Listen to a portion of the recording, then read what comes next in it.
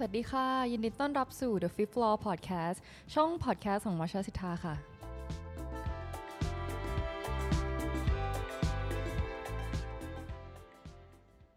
วันนี้ก็อยู่กับออมมี่ธัญญาศรีธัญญานะคะแล้วก็ตูนครับคณะพลครับค่ะเราสองคนก็กลับมาเป็นตอนที่2นะคะของรายการที่งอกใหม่ที่เพิ่งออนไปนะคะก็เหมือนเดิมนะคะตอนนี้ชื่อรายการก็ยังไม่ผุดออกมานะคะแล้วก็ถ้าเกิดว่าตอนที่2เนี่ยออนแล้วก็มีชื่อรายการเนี่ยเราก็จะเห็นพร้อมๆกันค่ะโอเคก็วันนี้มีชวนคุยเรื่องอะไรดีครับก็วันนี้จะมาชวนพี่ตูนคุยถึงเรื่องงานที่พวกเรากำลังทำกันอยู่ในช่วงนี้นะคะก็คืองานแปลก็เป็นงานแปลไม่ใช่งานแปลทั่วไปด้วยใช่ไหมเป็นงานแปลที่แบบว่าแปลธรรมะแปลคัมภีร์อะไรอย่างเงี้ยเลยนะใช่ก็เล่าให้ทุกคนฟังก่อนนะคะว่าช่วงกิจกรรมรีทรีตหินยานรีทรีตที่ผ่านมาค่ะเราสองคนก็ได้รับมอบหมายงานหนึ่งก็คือให้แปลตอนต่างๆในหนังสือเรื่อง Indestructible Truth นะคะที่เป็นหนังสือที่ Reginald Ray หรือว่าอาจารย์ของพี่ตั้มเนี่ยเป็นคนเขียนพี่ตั้มก็เลือกบทที่มันมีเนื้อหาสอดคล้องกับ retreat หรือสอดคล้องกับเนื้อหาที่เรากำลังทำงานอยู่เนี่ยให้เราสองคนทยอยแปลไปเรื่อยๆเพื่อก็เก็บเป็นเหมือนเป็นแบบเรียนเอกสารการเรียนด้วยแล้วก็เป็นเหมือนอาร์ไคฟ์ของตัววัชรศิทธาด้วยในการทำข้อมูลหรือว่าในการใช้เป็น reference ต่างๆใช่ค่ะเพราะว่าอันนี้มันก็จะอยู่เป็นส่วนหนึ่งของหลักสูตรเนาะที่เรากำลังจะทำในช่วงเวลาต่อๆไปก็เลยอยากมาชวนพี่ตูนคุยถึงเนี่ยงานอันนี้ที่เราทำกันมาได้สักพักหนึ่งแล้วเนาะว่ามันแบบระหว่างที่เราแปลแล้วก็มาแลกเปลี่ยนกันอยู่บ่อยๆว่าเราเจออะไรกันบ้างแบบการที่เราได้อ่านธรรมะเป็นภาษาอังกฤษเนี่ยมันแบบว่าว้าวกับพวกเรายังไงหรือว่าการที่ถอดจากธรรมะที่เป็นภาษาอังกฤษกลับมาเป็นภาษาไทยเนี่ยเราเจออะไรกันบ้างก็จะมาชวนคุยแล้วก็อยากคุยให้ทุกคนฟังด้วยเพราะรู้สึกว่ามันก็เป็นอะไรที่น่าสนใจมากเลย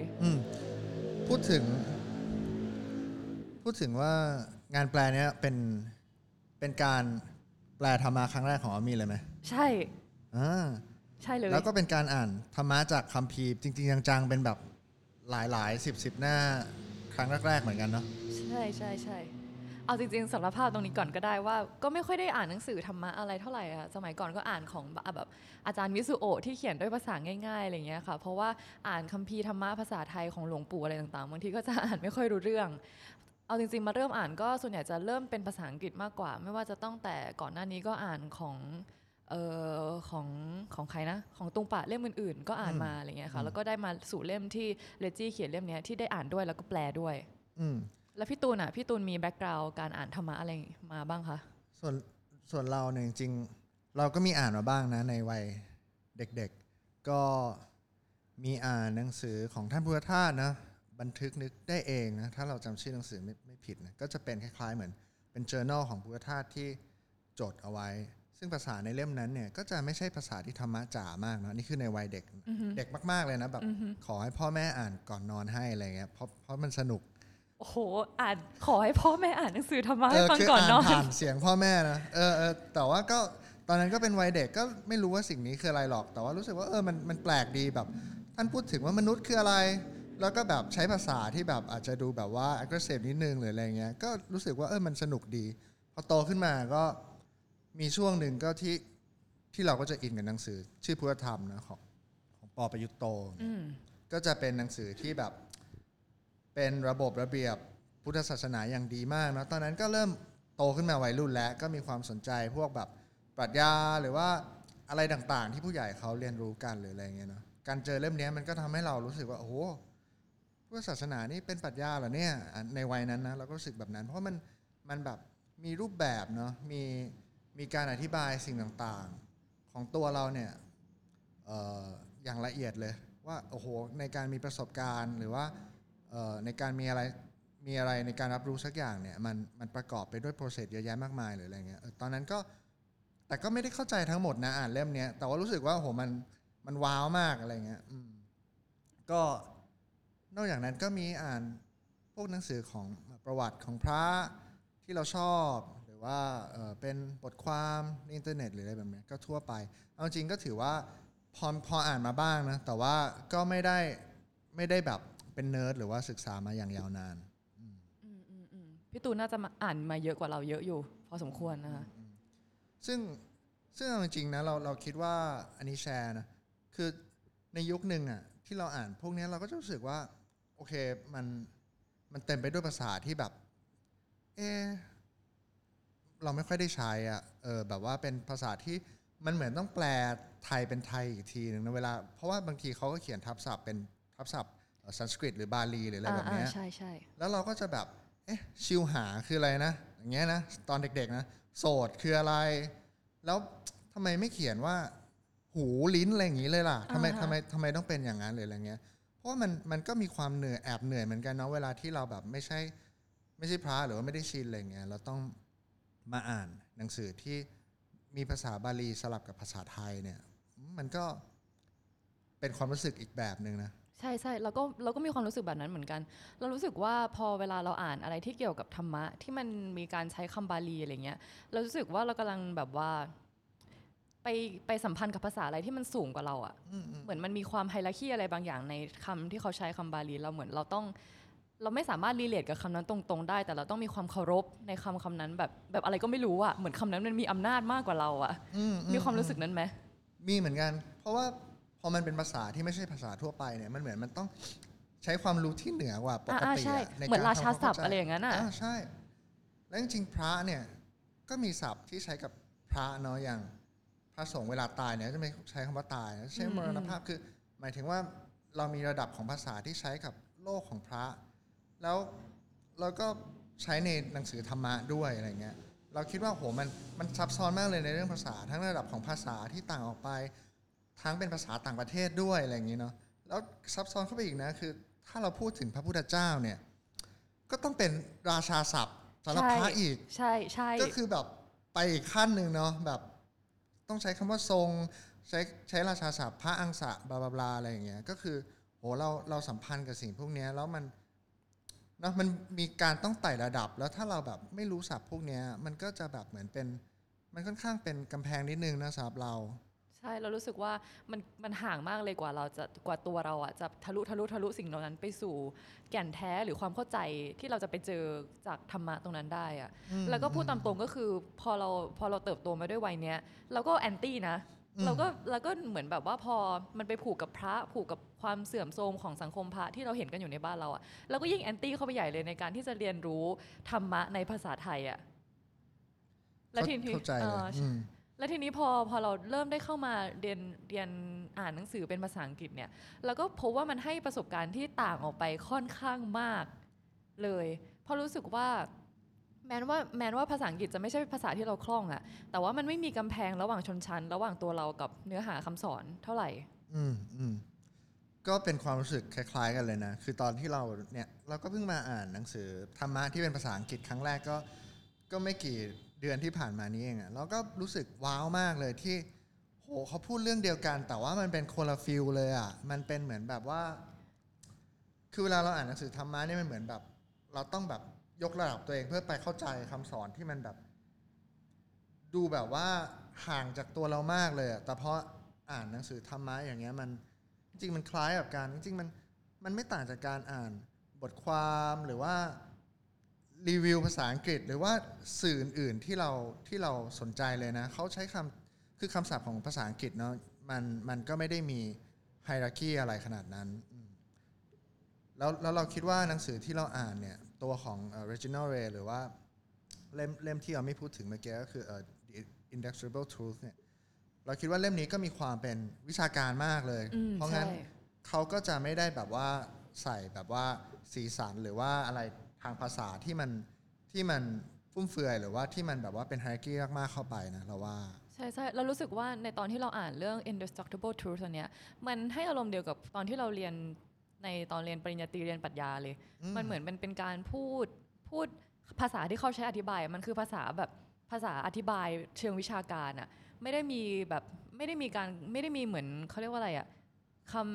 คำเป็นโค้ดหรือความเป็นแบบว่าคำที่มันติดความสูงสักอะไรเข้ามาแต่เหมือนเป็นการบอกให้เราเข้าใจถึงเนื้อหาที่พุทธธรรมกำลังจะบอกเราอย่างอยากแชร์ตอนส่วนที่เราแปลตอนแรกค่ะเราก็แปลในส่วนที่พูดเกี่ยวกับข้อเตือนใจ4ประการ2ข้อหลัง ก็คือเรื่องของกรรมกับเรื่องของความว่ายวนของสังสารวัฏเนี่ยเราก็รู้สึกว่าเราอะสัมพันธ์กับไอ้อันเนี้ยมาในฐานะที่มันเป็นเหมือนข้อธรรมะอะเราก็สวดนะมาก่อนแต่ว่าไม่เคยเข้ามาเข้าใจความหมายอะไรที่แท้จริงของมันเหมือนเราจะสัมพันธ์กับมันในแง่ของข้อปฏิบัติมากกว่าแต่พอเรามาได้มาอ่านเบื้องหลังของมันนะในภาษาอังกฤษเนี้ยเราก็เข้าใจถึงที่มาที่ไปแล้วก็ความเป็นเหตุเป็นผลของมันอะมันดูพออ่านพวกนี้บางทีมันเห็นถึงตัวโลจิกที่มันเปล่าๆเปลือยๆนะมันไม่ได้มีเหมือนกับว่าสิ่งปรุงแต่งทางภาษาเข้ามาทำให้เรารู้สึกว่าเราต้องพยายามทำความเข้าใจมันเหมือนการบอกเรื่องธรรมดามากๆเลยมันเนาะมันเหมือนเป็นการบอกเล่าอ่ะเรื่องที่มันปกติทั่วไปมากๆเนาะอย่างกรรมอย่างเงี้ยก็เขาก็คงพูดเรื่องของอะไร cause and effect ใช่ไหมใช่แบบว่าเหตุแล้วก็ปัจจัยต่างๆอะไรเงี้ยแล้วมันก็ตรงไปตรงมามากมันก็ไม่ได้มีการใช้ภาษาที่มันฟุ่มเฟือยทำให้เรารู้สึกเหนื่อยฟุ่มเฟือยในที่นี้จริงๆมันก็ไม่ได้เป็นดีหรือไม่ดีในตัวเองนะแต่ว่าบางทีเนี่ยเรารู้สึกว่าภาษาที่มันฟุ่มเฟือยหรือว่าใช้เพื่อการที่พยายามที่จะทำให้ตัวคอนเทนต์จริงๆเนี่ยมันถูกยกระดับขึ้นไปหรือว่ามันถูกเข้าถึงยากเนี่ยบางความฟุ่มเฟือยแบบนี้มันก็จะ exclude มันก็จะทำให้คนที่สนใจหรือคนธรรมดาเนี่ยเขาอาจจะ turn off ไปหรือรู้สึกว่าโหสิ่งนี้ยากจังเลยว่าเดี๋ยวค่อยมาศึกษาดีกว่าใช่เรารู้สึกว่าอันเนี้ยเป็นข้อแตกต่างที่สำคัญมากระหว่างการอ่านธรรมะภาษาไทยกับอ่านในภาษาอังกฤษเนี่ยแล้วก็จริงๆเราตอนนั้นเหมือนกันนะครั้งแรกที่เราแปลด้วยกันเราก็แปลเรื่องของ impermanence กับอีกอันหนึ่งก็คือการเกิดเป็นมนุษย์ความล้ำค่าของการเกิดเป็นมนุษย์เลยแบบนี้เราคิดว่าถ้า impermanence เนี่ยแปลเป็นไทยแปลเป็นแบบไทยนะมันก็แปลได้2คำอีกที่เรารู้จักกันนะก็คืออนิจจังนะความไม่เที่ยงอนิจจังก็คือเป็นเราไม่แน่ใจบาลีสันสกฤตนะไม่ชำนาญแต่ว่าโอเคพอแปลเป็นไทยเนี่ยมันก็คือความไม่เที่ยงแท้ถาวรความที่มันไม่ถาวรอ่ะมันคืออะไรที่มันแบบเปลี่ยนแปลงได้อยู่ตลอดซึ่งเราคิดว่าบางทีเนี่ยอันนี้ก็เป็นอีกเรื่องนึงนะที่เราคิดว่าความเป็นคนไทยเนี่ยบางทีมันก็ทำให้รู้สึกสิ่งพวกนี้มันน่าเบื่อไปโดยปริยายคือเราได้ยินคำว่าทุกอย่างไม่เที่ยงเงี้ยคือเราได้ยินคำนี้บ่อยมากเลยเนาะแล้วมันทำให้เวลาที่เราได้ยินคำนี้เราจะรื้อฟื้นถึงคอนเท็กซ์ที่มันน่าเบื่อในชีวิตออกมาแบบพระพูดครูสอนวิชาพุทธศาสนาพูดอะไรเงี้ยแล้วเราก็จะ turn off แต่ว่าเราคิดว่าอีกแบบหนึ่งเวลาที่เรามาอ่านภาษาอังกฤษเนี่ยคำว่า impermanence เนี่ยถึงมันจะแปลเหมือนกันเป๊ะเลยนะแต่ว่ามันไม่มีภาพแห่งความน่าเบื่อตามมาด้วยมันเป็นสายตาใหม่ๆที่เราได้มองธรรมะหรืออะไรแบบนี้เราคิดว่านี้ก็อาจจะ personal เนาะเพราะว่าเราก็ไม่ได้อ่านภาษาอังกฤษมาบ่อยแล้วเราก็มีภาพจำพุทธศาสนาในแบบเดิมๆที่เรารู้สึกแต่ว่าการลองมาอ่านคัมภีร์ในภาษาอังกฤษเนี่ยมันเหมือนกับว่ามันทำให้เรามีสายตาใหม่ๆในการที่จะเข้าใจธรรมะด้วยเนาะใช่อันนี้รู้สึกว่าไงบ้างอันนี้เห็นด้วยมากๆเลยค่ะเพราะว่าคือใช่อันนี้เห็นด้วยมากเพราะว่าเหมือนเราเนี้ยเราก็ถูกตั้ง default mode ให้เราเป็นชาวพุทธโดยอัตโนมัติตั้งแต่เราเกิดมาในประเทศนี้อยู่แล้วเราก็ต้องเข้าร่วมกิจกรรมทางพุทธศาสนาอยู่แล้ว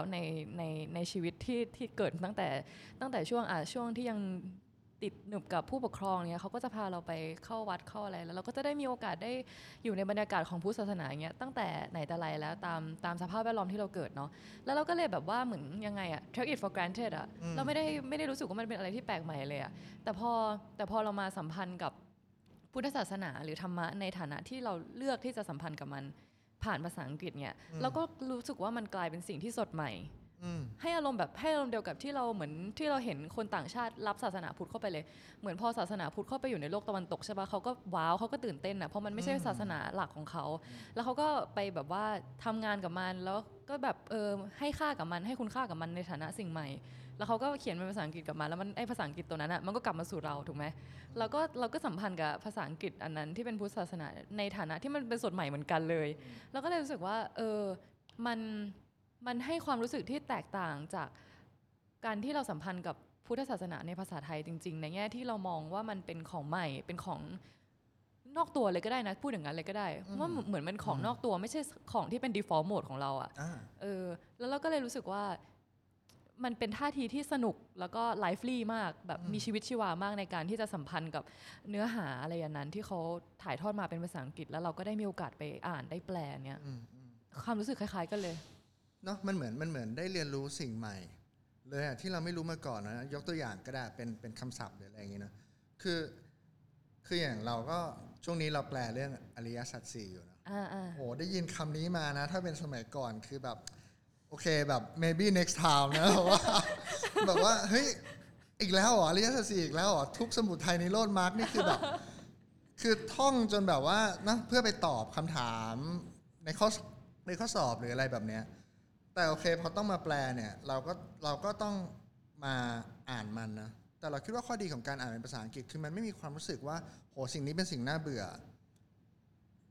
แล้วภาษาอังกฤษมันก็ใช้คำว่า four noble truths นะคือ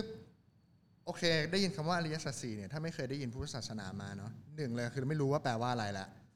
มันก็ต้องแบบขอแปลไทยหน่อยเนาะขอแปลเป็นภาษาไทยก่อนครูก็จะแปลให้มันคือความจริงอันประเสริฐ4ประการซึ่งก็ฟังเข้าใจก็ไม่รู้เข้าใจ 100% หรือเปล่านะว่ามันประเสริฐยังไงหรือว่าอะไรเงี้ยก็เราก็ไปเรียนกันต่อนะโอเคแต่ว่าพอเรามาอ่านเป็นเวอร์ชันภาษาอังกฤษเนี่ยพอมันเป็น four noble truths เนี่ยหนึ่งเลยคือเราก็ไม่เคยได้ยินคำนี้มาก่อนนะย้อนกลับไปเมื่อกี้นิดหนึ่งที่เราไม่พูดว่าพอมาอ่านเป็น text เนี่ยมันให้ความรู้สึกที่สดใหม่มันไม่มี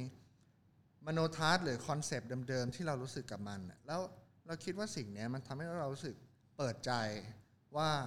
โอเค four noble truth คืออะไรนะมันก็พูดถึงเหมือนที่เราเรียนเลยนะคือพออ่านไปเนี่ยแล้วเราก็แปลกลับเข้ามาในหัวมันก็เป็นศัพท์ที่เราเคยเรียนมานี่นาแบบเป็นความทุกข์เป็นต้นเหตุของทุกข์เป็นความพ้นทุกข์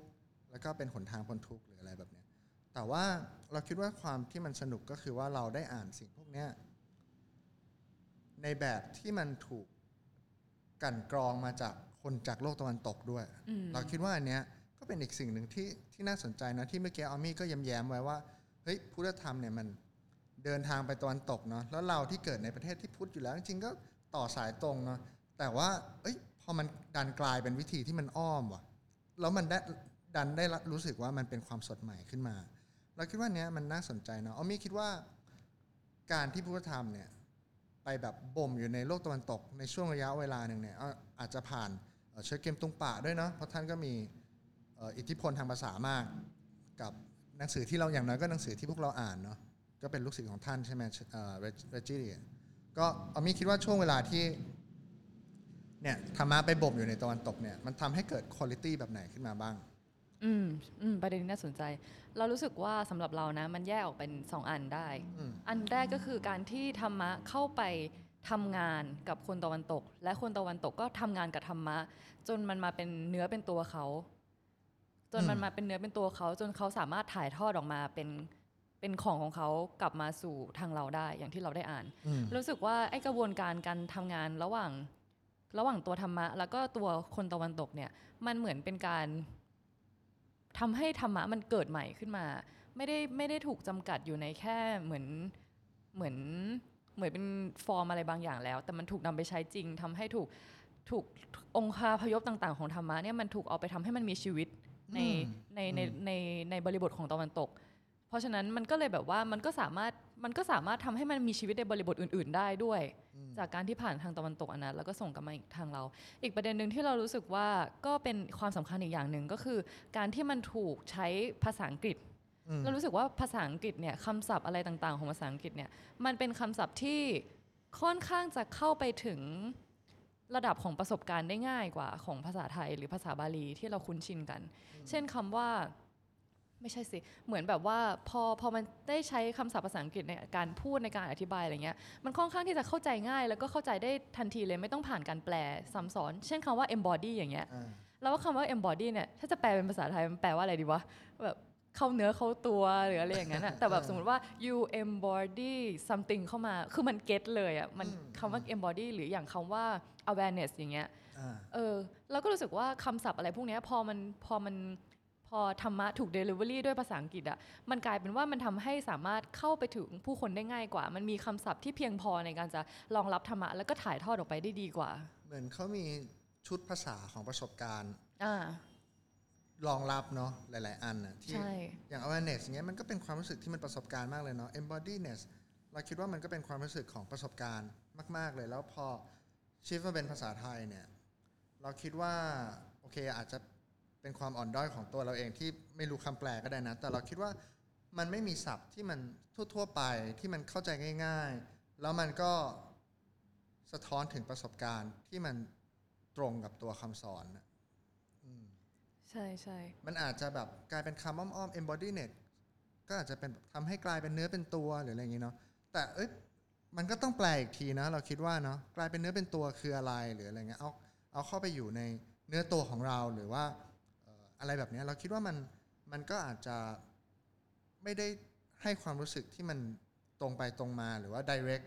เข้าไปสู่ประสบการณ์เท่ากับตัวของภาษาอังกฤษใช่ใช่เหมือนอย่างที่เราเรียนธรรมะกับวิจักรพาณิชย์ไงเขาก็สอนไทยคำอังกฤษคำเนี่ยคนก็ชอบแบบว่าพูดนะคะถึงประเด็นนี้แต่รู้สึกว่ามันเป็นอะไรที่แบบว่าถ้าสมมติเรามีพื้นฐานของความเข้าใจในคำศัพท์ภาษาอังกฤษเนี่ยมันง่ายมากที่จะเข้าใจในระดับประสบการณ์แต่ว่าที่พูดเราคิดว่าในแง่หนึ่งเนี่ยมันก็เป็นสิ่งที่ท้าทายพุทธธรรมในไทยเหมือนกันเนาะที่เราคิดว่าคือสิ่งพวกนี้มันไม่ใช่ว่าโอ้ตอนนี้ไม่มีแล้วมันจะแบบไม่มีไปตลอดกาลเราคิดว่าสิ่งที่น่าสนใจคือจริงพุทธธรรมไทยเนี่ยก็สามารถที่จะพัฒนาสิ่งพวกนี้ให้เกิดขึ้นได้เนาะเราคิดว่าความสำคัญอย่างพี่ตั้มก็จะชอบพูดถึงว่าจริงๆแต่ก่อนเนี่ยพุทธไทยเนี่ยก็จะมีลักษณะของการเป็น lineage เหมือนกันแล้วเขาก็จะส่งต่อคำสอนเนี่ยต่อกันไปแล้วซึ่งเราเชื่อว่าคำสอนที่อยู่ใน lineage เหล่านั้นเช่นอย่างสายอาจารย์มั่นหรืออะไรอย่างเงี้ยศัพท์พวกนั้นเนี่ยก็จะไม่เหมือนศัพท์ที่อยู่ในหนังสือคัมภีร์หรืออะไรอ่ะมันจะเป็นภาษาของประสบการณ์มากๆเหมือนกันจากที่เราเคยลองอ่านนะซึ่งเราคิดว่าสิ่งพวกนี้จริงๆก็เป็นพื้นที่ที่น่าสนใจเนาะที่ภาษาของประสบการณ์ในประเทศไทยเนี่ยมันอาจจะถูกอาร์คีฟหรือไม่ถูกอาร์คีฟหรือว่าบางทีพอเป็นภาษาที่ใช้พูดกันในตอนสอนหรืออะไรเงี้ยแต่พอเอามาเขียนเนี่ยภาษาไทยก็จะมีลักษณะของการที่เนี่ยคือเซนส์ของพุทธในของไทยมันอาจจะมีลักษณะของการที่เราก็จะไปปรับคำให้มันกลายเป็นคำที่ดูไฮโซนขึ้นไปหรืออะไรเงี้ยใช่ค่ะเพราะงั้นเราคิดว่ามันก็มีความน่าสนใจ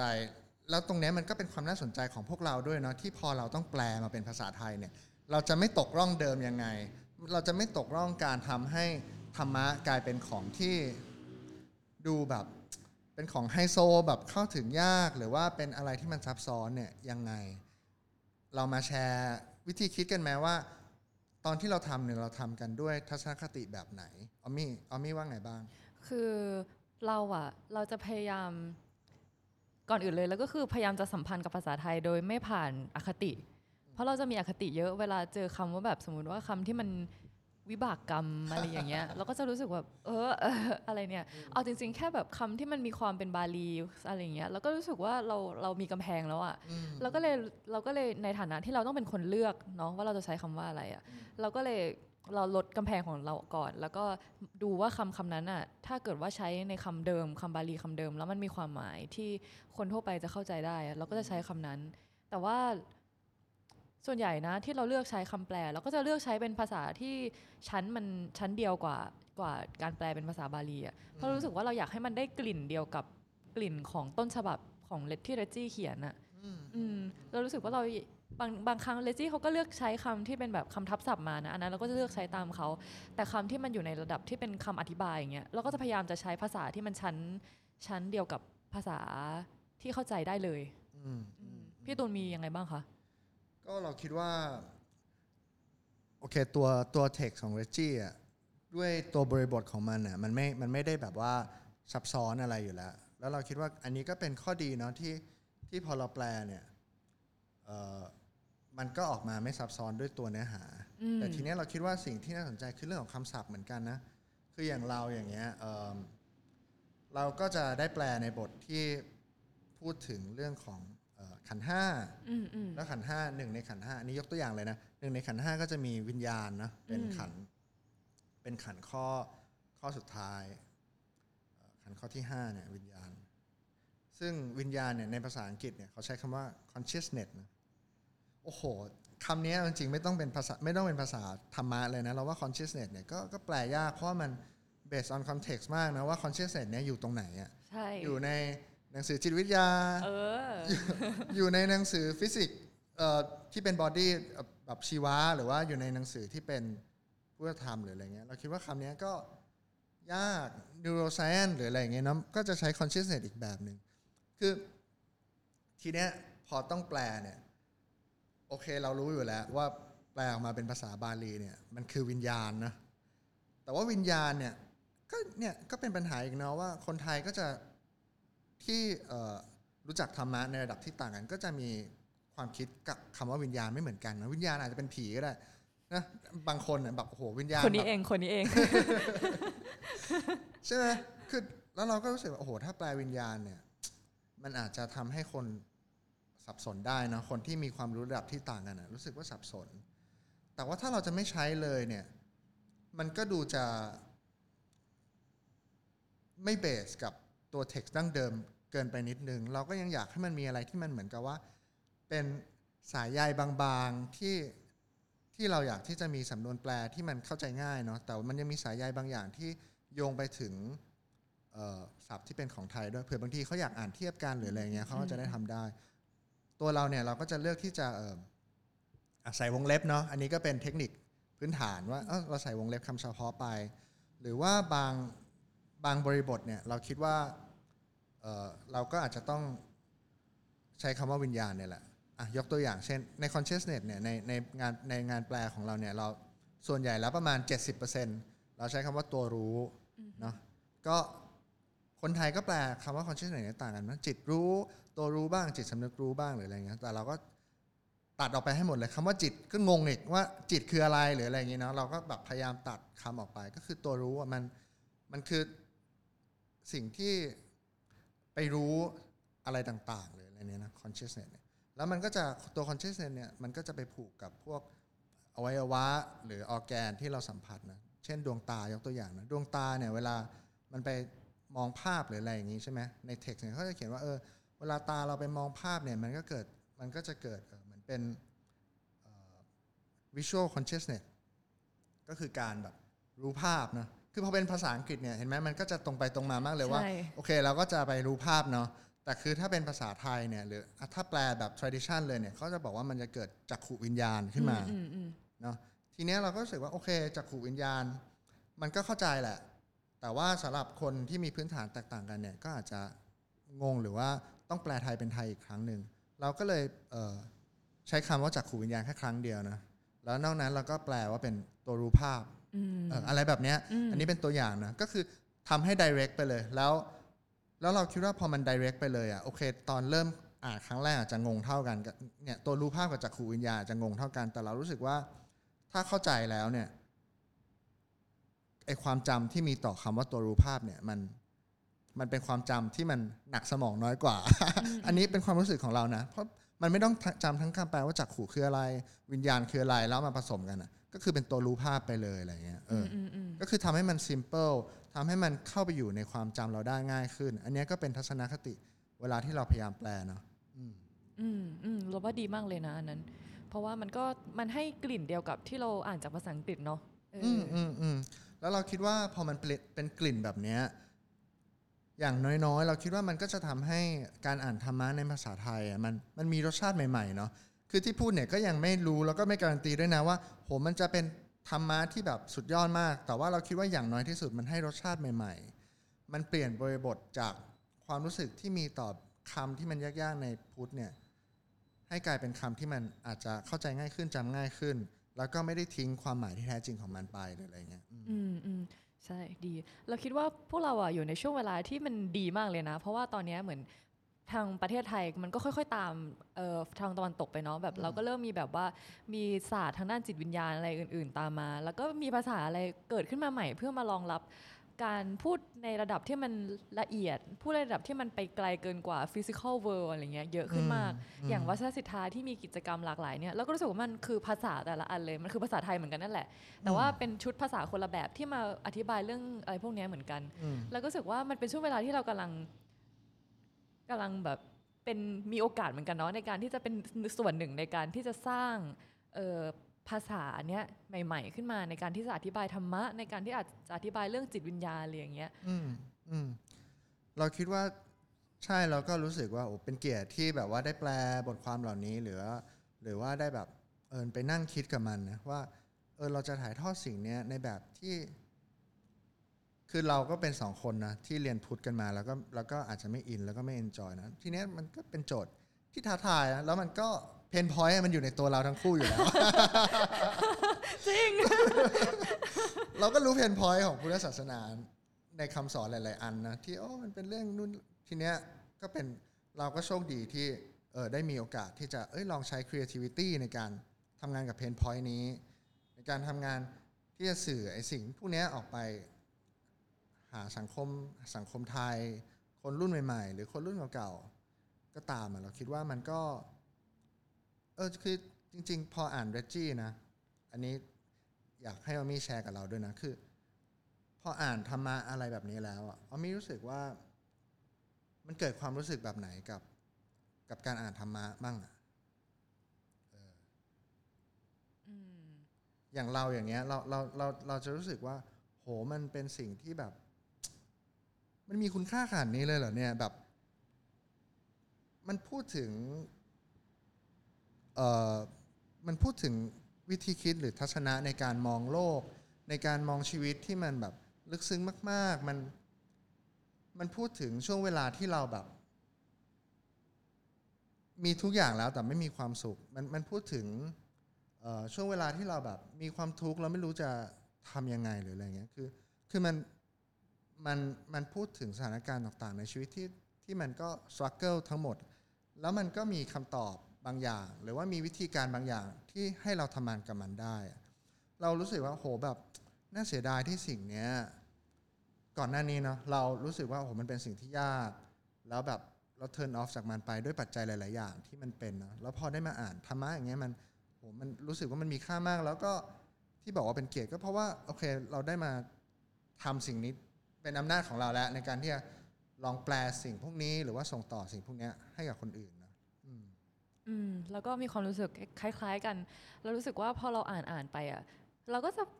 ในแง่หนึ่งนะในเซนส์หนึ่งเราก็รู้สึกว่ามันเป็นเรื่องที่ธรรมดาเนาะเพราะมันเป็นเรื่องที่เป็นชีวิตมากเลยแล้วพออ่านไปแล้วเขาให้คำตอบให้คำอธิบายอะไรเงี้ยแล้วเราก็จะอยู่ดีๆก็เหมือนโดนฟาดว่าแบบเฮ้ยนี่มันเรื่องใหญ่มากเลยนะ